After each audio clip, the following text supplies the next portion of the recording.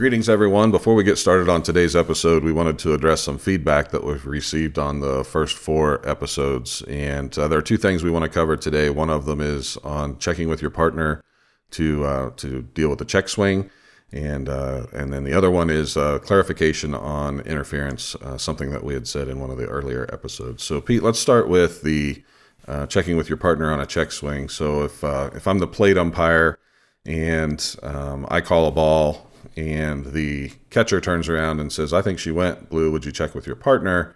What are the? I think in our episode we said, "Here's what I do," and I think what I said is that I will step out, remove my mask, point to my base partner, and say, "Did she go?"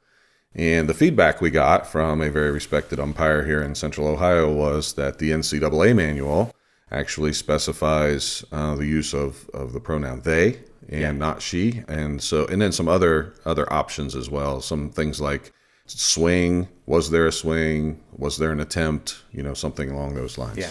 So it has, if in the USA manual, there is a section at the beginning about communication, and it talks about that and just verbalizing, and that's that part you mentioned. But when you get down to the actual signals section of the manual, where it talks about how to make a safe sign, how to signal a home run, it actually says, requesting help on a check swing, the plate umpire should step out from behind the catcher to be visible to your partner. In fast pitch, remove their mask with their left hand, and in a 2-umpire system, point to the base umpire and ask in a loud verbal voice, "Did they go?" In a 3-umpire system, to a right-handed batter, the plate umpire will step out, remove the mask, point to U1, no matter where they are positioned on the field. And on a left-handed batter, the plate umpire should step out behind the plate, remove their mask, and point to U3, wherever they are positioned on the field. The base umpire responds by saying yes and give a routine out signal, or no and give a routine safe signal. The plate umpire puts their mask back on, gives the count to reflect the end result of the decision.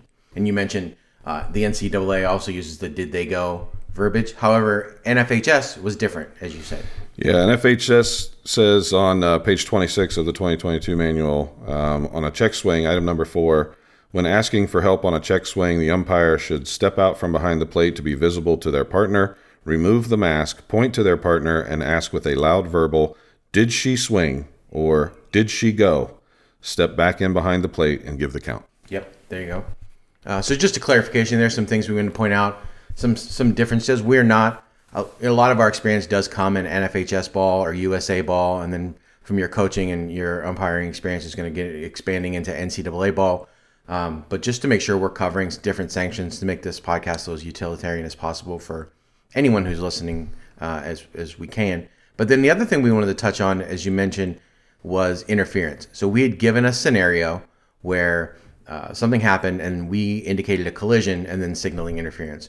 We just wanted to clarify that in no way are we saying the only way to get interference is by a collision. Yeah, we should have said, and I don't even recall now which one of us actually made the slight error.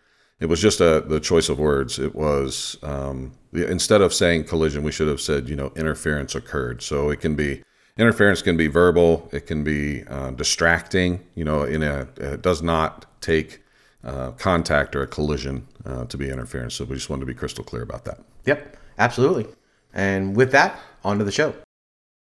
Welcome to the Umpiring Fast Pitch Softball Podcast. I'm David. And I'm Pete. And today we're going to talk about some things that we found just mining through the Facebook groups that we follow. And so some of these are just short little discussion points. Some of them are mechanics discussions and some things like that. So we're going to kind of start off and bring in this situation here. It says, what would you do in this situation? The pitcher of one team just obstructed a runner scoring from third. Obstruction was called. The pitcher then proceeds to challenge the runner who scored to a fight and called her a bunch of different words that I won't put on here. What should I have done? David, what should he have done? Well, first of all, we have to make sure that we score the run. So yes. we had obstruction, and she would have made it according to the post had she not been obstructed. So the run's going to score. And second, you're ejecting the pitcher. So I think that's a no-brainer. We have unsporting conduct, threat of physical violence, certainly rises to the level of unsportsmanlike conduct that would require an ejection. And so then once you have an ejection there, we obviously have to have a substitute for a new pitcher, or at least a position change for for that to continue, for the game to continue. Yeah, I agree absolutely. So they have on here that called her a bunch of different words. I just want to clarify, to me, the thing that got her ejected could have been any person standing there using a bunch of language like that could get her ejected. But I think the important thing here is, even if she called her a doo-doo head, the challenging her to a fight will get you immediately ejected, in my opinion. It's not a discussion. It's your fingers pointing towards the parking lot in 2 seconds after she puts up her dukes or says, you want to take this outside kind of situation. Sure. So one of the things, and I should look this one up in the book, so I don't know, we'll probably get some blog comments on it. We're talking about Federation Ball here. So the group that we're reading is the NFHS softball group from Facebook. So we're talking about federations. We're talking mostly about minors. And I don't know if it's me as a father, me as a, whatever, but there's a language thing. And I remember one of the few times I've actually ejected a coach, because I've never ejected a player, thankfully. I think that's probably the top of my worst list. I don't want to do that if I don't have to, but and I feel the same way about coaches. I would like to control the situation and not have to eject a coach. They have a role to play there as well until they mess up bad enough that they're not allowed to play that role anymore. But one of the few times was a coach yelling out a very bad F-word explicative during a game. And it was, for me, I don't know if it was just an immediate reaction, but I know that my reaction was immediate. I don't know if it was just because of the use of that word, but it was you're done. Yeah. And then that, of course, caused some more issues for me that game. But that's unsporting conduct. The language itself, but directed at someone, is certainly unsportsmanlike conduct, and in my opinion, enough for ejection. Yeah, because I can tell you this happened 2 weeks ago to me. Shortstop, I'm in C. Shortstop boots the ball, and under her breath, he said the word, right? I ignored that. I'm not ejecting her for saying there, because as you said, the difference is it was not directed at someone. They're not swearing at someone. They're not threatening them. They're not intimidating them, which some of that language could do depending on how you directed it and how you say it. This was to herself. I didn't hear it, right? That's as far as I'm concerned. I don't think that's ejectable or turn those bunny ears off. Right? Yeah, yep. So our next scenario was a video, and so we all know the best way to discuss video is to just describe it on audio. You're probably not going to help. Maybe I'll put the link to the video if I can in the show notes. So if you want to see, you can go check out umpiringfastpitchsoftball.com, bring up this episode and check it out. What we had was a runner on second, and the batter attempts a bunt. So she squares, she crouches. She does not make contact with the ball. She then stands straight up and stands as still as I've ever seen someone stand still. Yeah, she was a statue. Yeah. And then the catcher throws the ball to third to get the runner who was attempting to steal, and just drills the batter in the side of the head. So the question is, do you have interference on that play? Yeah. So the video, great job describing the video. You're right. They're going to need the link to see it. I think the comments were up to 95 or so comments on this particular post, which in and of itself is surprising to me. She absolutely did nothing wrong here. She was finishing her swing, if you will. So just because it was a bunt doesn't mean that she wasn't. She was attempting to make contact with the ball, finished her swing, stood up, and when we say stood up, I mean she was crouched a little. And then she went back to almost her starting position. Yeah, she just unhinged her knees a little bit. Exactly. And then the catcher stood up, left-handed catcher, by the way, who's already behind the runner, had to kind of step up in order to hit her in the head. So I do not have interference on that particular call. I certainly don't believe, in watching the video, I don't believe that the batter intentionally interfered. While that's not a requirement of the rule, that was one of the posters in there. Maybe even the author of the post, I believe, felt that maybe she was coached to do that, to try to get in the way. And she certainly was not doing that either. So I don't believe that her movement in the box and finishing her quote-unquote swing constituted moving enough in the box to impede the throw. Yeah, and as far as the rules are concerned, there's a couple things that are important to point out. Some things that we talked about before, things that are colloquialisms. The batter does not have a right to the batter's box. There are some people who think that the batter could not interfere as long as she was in the confines of that chalked off area, or the area that was chalked off when the game began. That's not true. However, she does have a right to her position in the batter's box. So when she's set up to receive or, strike at that pitch, she had established a position that was her position. She is entitled to that. In fact, there are case plays that talk about what were to happen if she were to swing at or not swing at the pitch, and if she tried or did not even make an attempt to get out of the way. And in all cases, she was okay. So the casebook even describes that. And I think, as you pointed out when you described your answer, her standing up is the same kind of thing as completing a swing. If we were to take that case play to its logical conclusion, if I take a swing at the ball so that bat is now wrapped around my back, I don't have to hold that finish, that kind of like a golf finish. I don't have to hold that while she attempts to throw it onto third. If I coil as I swing and then recoil and come back out and I stand there, I'm still in my position in the box. If that happens, I'm not moving like that as she's throwing. So she attempted a bunt, stood straight up, and the catcher has now received the throw and is now stepping into doing. She hasn't repositioned. She hasn't moved a step, like even a step back. I don't even think she really flinched. Like you'd expect maybe her shoulders to tense up. She just took it like a champ right in the head. She did. I felt like that was a well-coached girl. And as you pointed out, there was some pushback saying, yeah, she was well-coached on a way to interfere. And I don't think that's what happened at all. I don't believe that at all. Yeah. No. In fact, the coaching component there needed to be with the catcher. The catcher was already behind the runner. Already behind the batter. She needed to clear the batter who was standing still in the batter's box and make that throw to third. Instead, she stepped forward and with her left hand threw the ball at the batter. So yeah. I'm not saying she no maliciousness. It was just right. The next one. This is a scenario. The first and the third baseman are wearing defensive face masks. R1 is on second. B2 hits a line drive to the outfield. During the play, F3 and F5 remove their face masks and throw them on the ground, causing R1 to sidestep the mask on the ground near third base, and alters R1's direction before she continues to go home and score. B1 stumbles on a discarded mask and continues towards second base, where she is tagged out a hair before touching second base. What, if anything, do you have? Okay, so for me, I absolutely have obstruction in both cases. So I've got obstruction on the runner that was headed to third and then going home. The end of that one, of course, obstruction's a delayed dead ball. So we're going to wait until there is a dead ball. Yep, we're going to keep on playing. She went on to score. So we really don't have to do anything about that one. We've indicated the obstruction when we saw it. Drop the obstruction.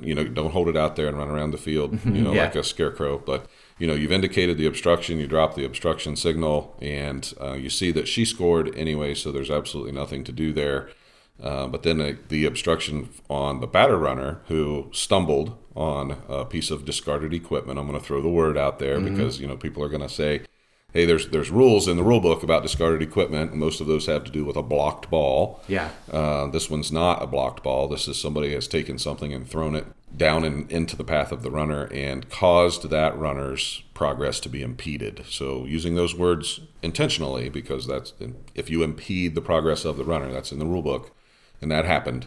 So, and the post goes on to describe that she was barely thrown out at second base. So had she not stumbled, in my judgment, based on what was in the post, I believe she would have attained second base had she not been obstructed, and so you would award her second base in that case. Yeah, and a good rule of thumb I've often heard, so right in all cases, that's exactly what I would say. One rule of thumb, though, I heard is you have girls getting home to first in about 3 seconds, right? So that means they're covering 3 seconds, they're covering 60 feet. That's 20 feet every second. If she stumbled and lost half a second, that gives her 10 feet of, in my judgment, she would have made it. If you think about that. And 10 feet's a lot. Lay down on the ground, right? And flip yourself over and chop off your knees or whatever. And that's about 6 feet, or that's about 10 feet. So that's a big way. And so barely thrown out. It's not a question. I'm not entertaining discussion from the coach.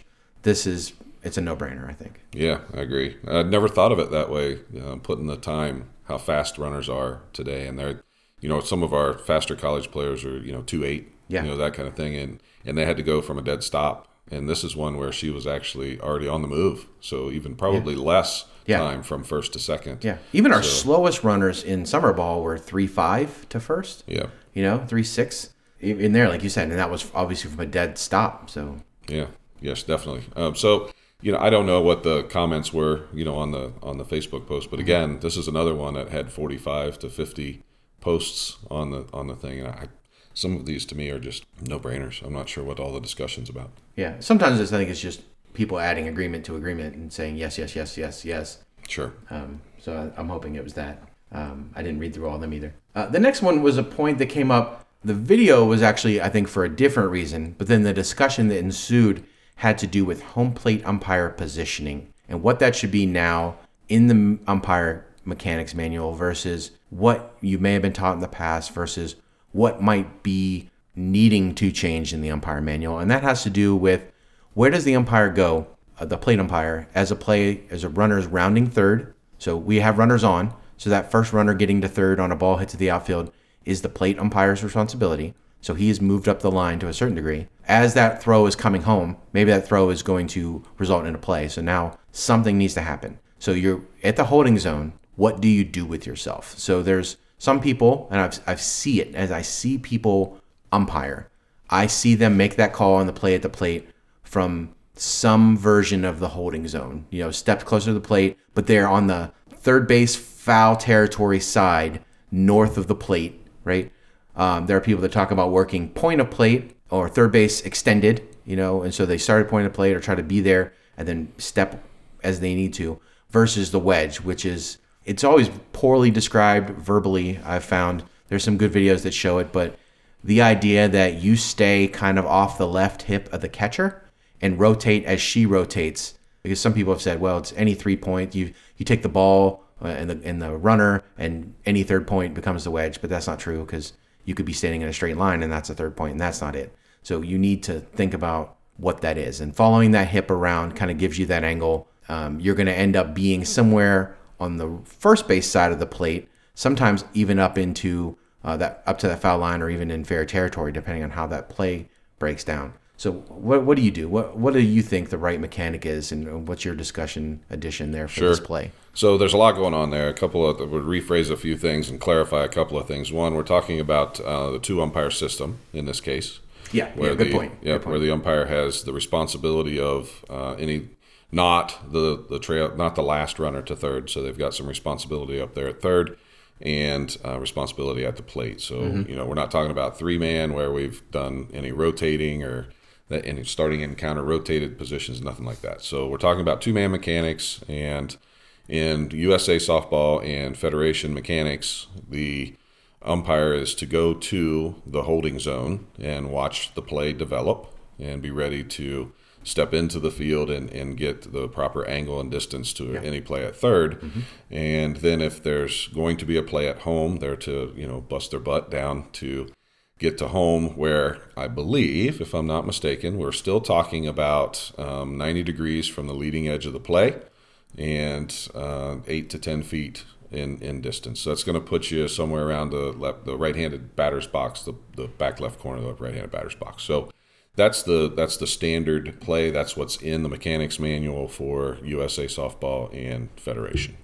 Other sanctions have in their mechanics manual talk about the point and the wedge. And there were 2 videos on the particular thread. One was a response video to say, hey, here's why you should use the wedge. Now, so why did they respond? The first thing was in the video that was shown that started the post, the plate umpire did run up the third base line to the holding zone, almost ran into the third base coach who was waving the girl to go home. So there's some cues there that maybe the plate umpire should have picked up on and said, oh, there's not going to be a play here.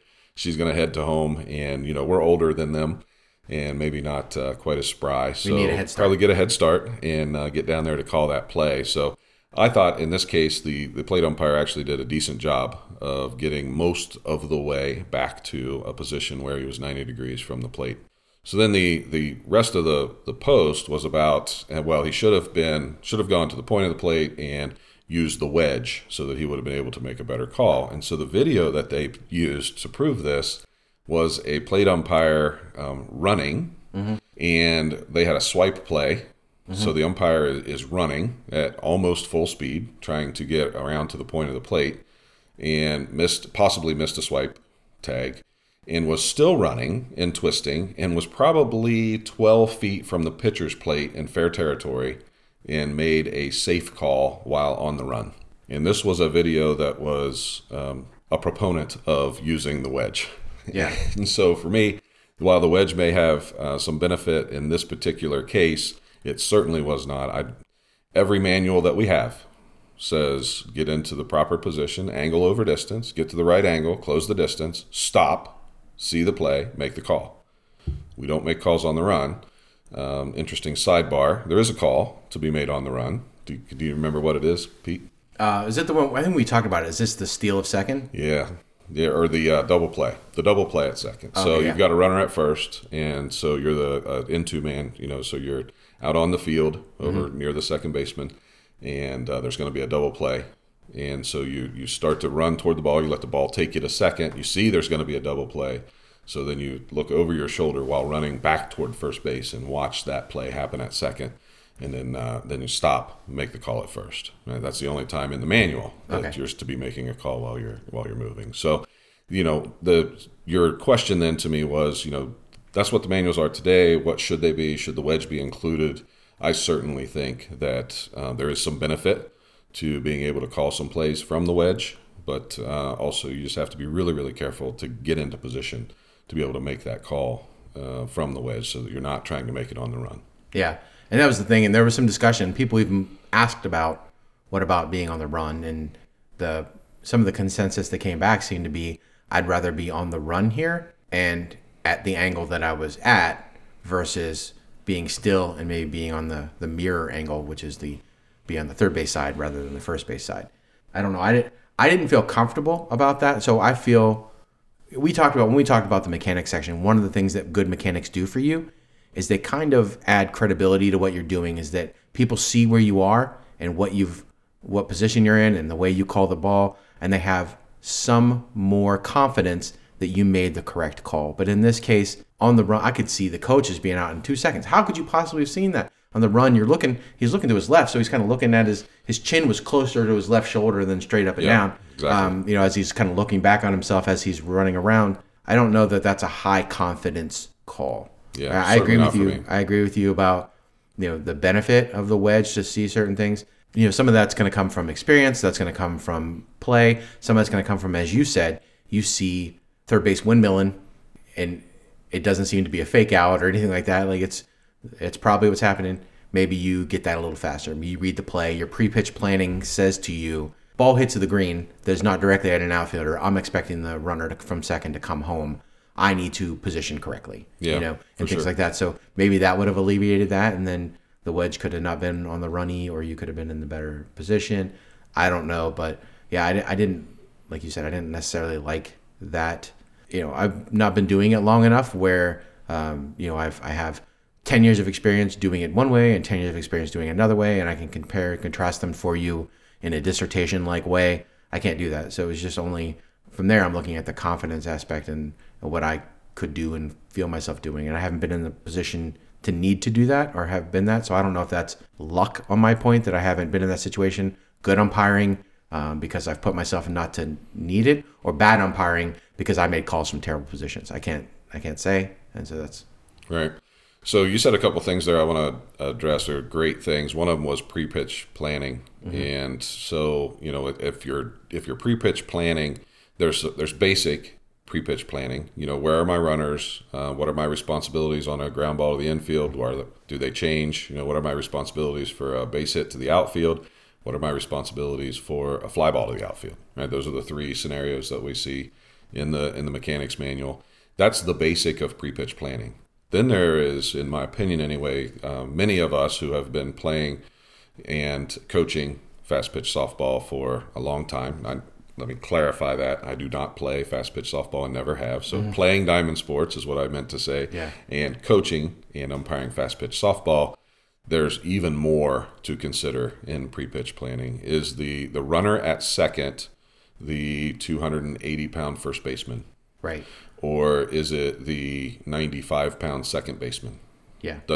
Or the pinch runner that they put in, the substitute runner that they put in for the first baseman. if that's the person and you get a nice base hit to the outfield, you better be looking at who's on first too, because they might be heading home as well. We're doing that quite a bit in even at our Division III level in college here in Central Ohio.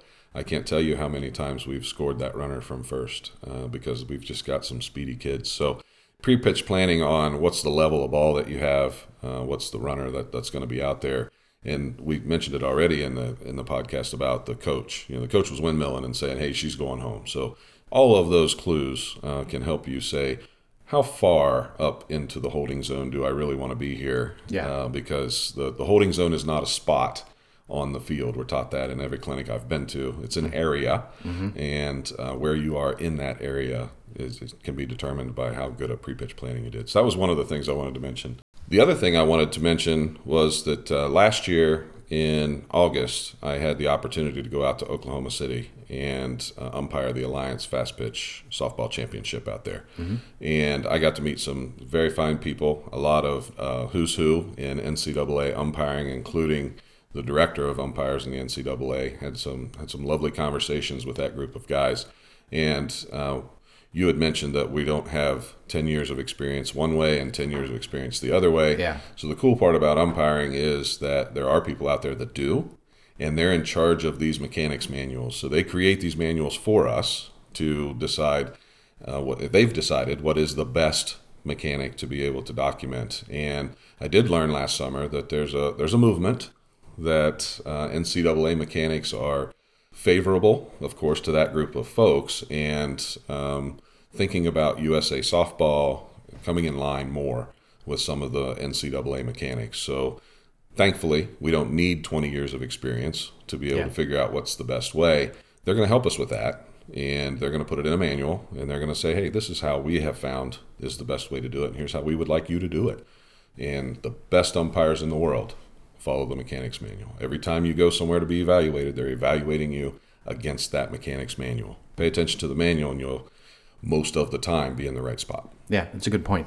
Okay, we still have a couple more scenarios we want to go through, but this episode is starting to get close to time. So we're going to call this one a day, and next time we're going to pick this back up through some of these other scenarios we found that have some good, rich opportunities for us to have some discussion. So until next time.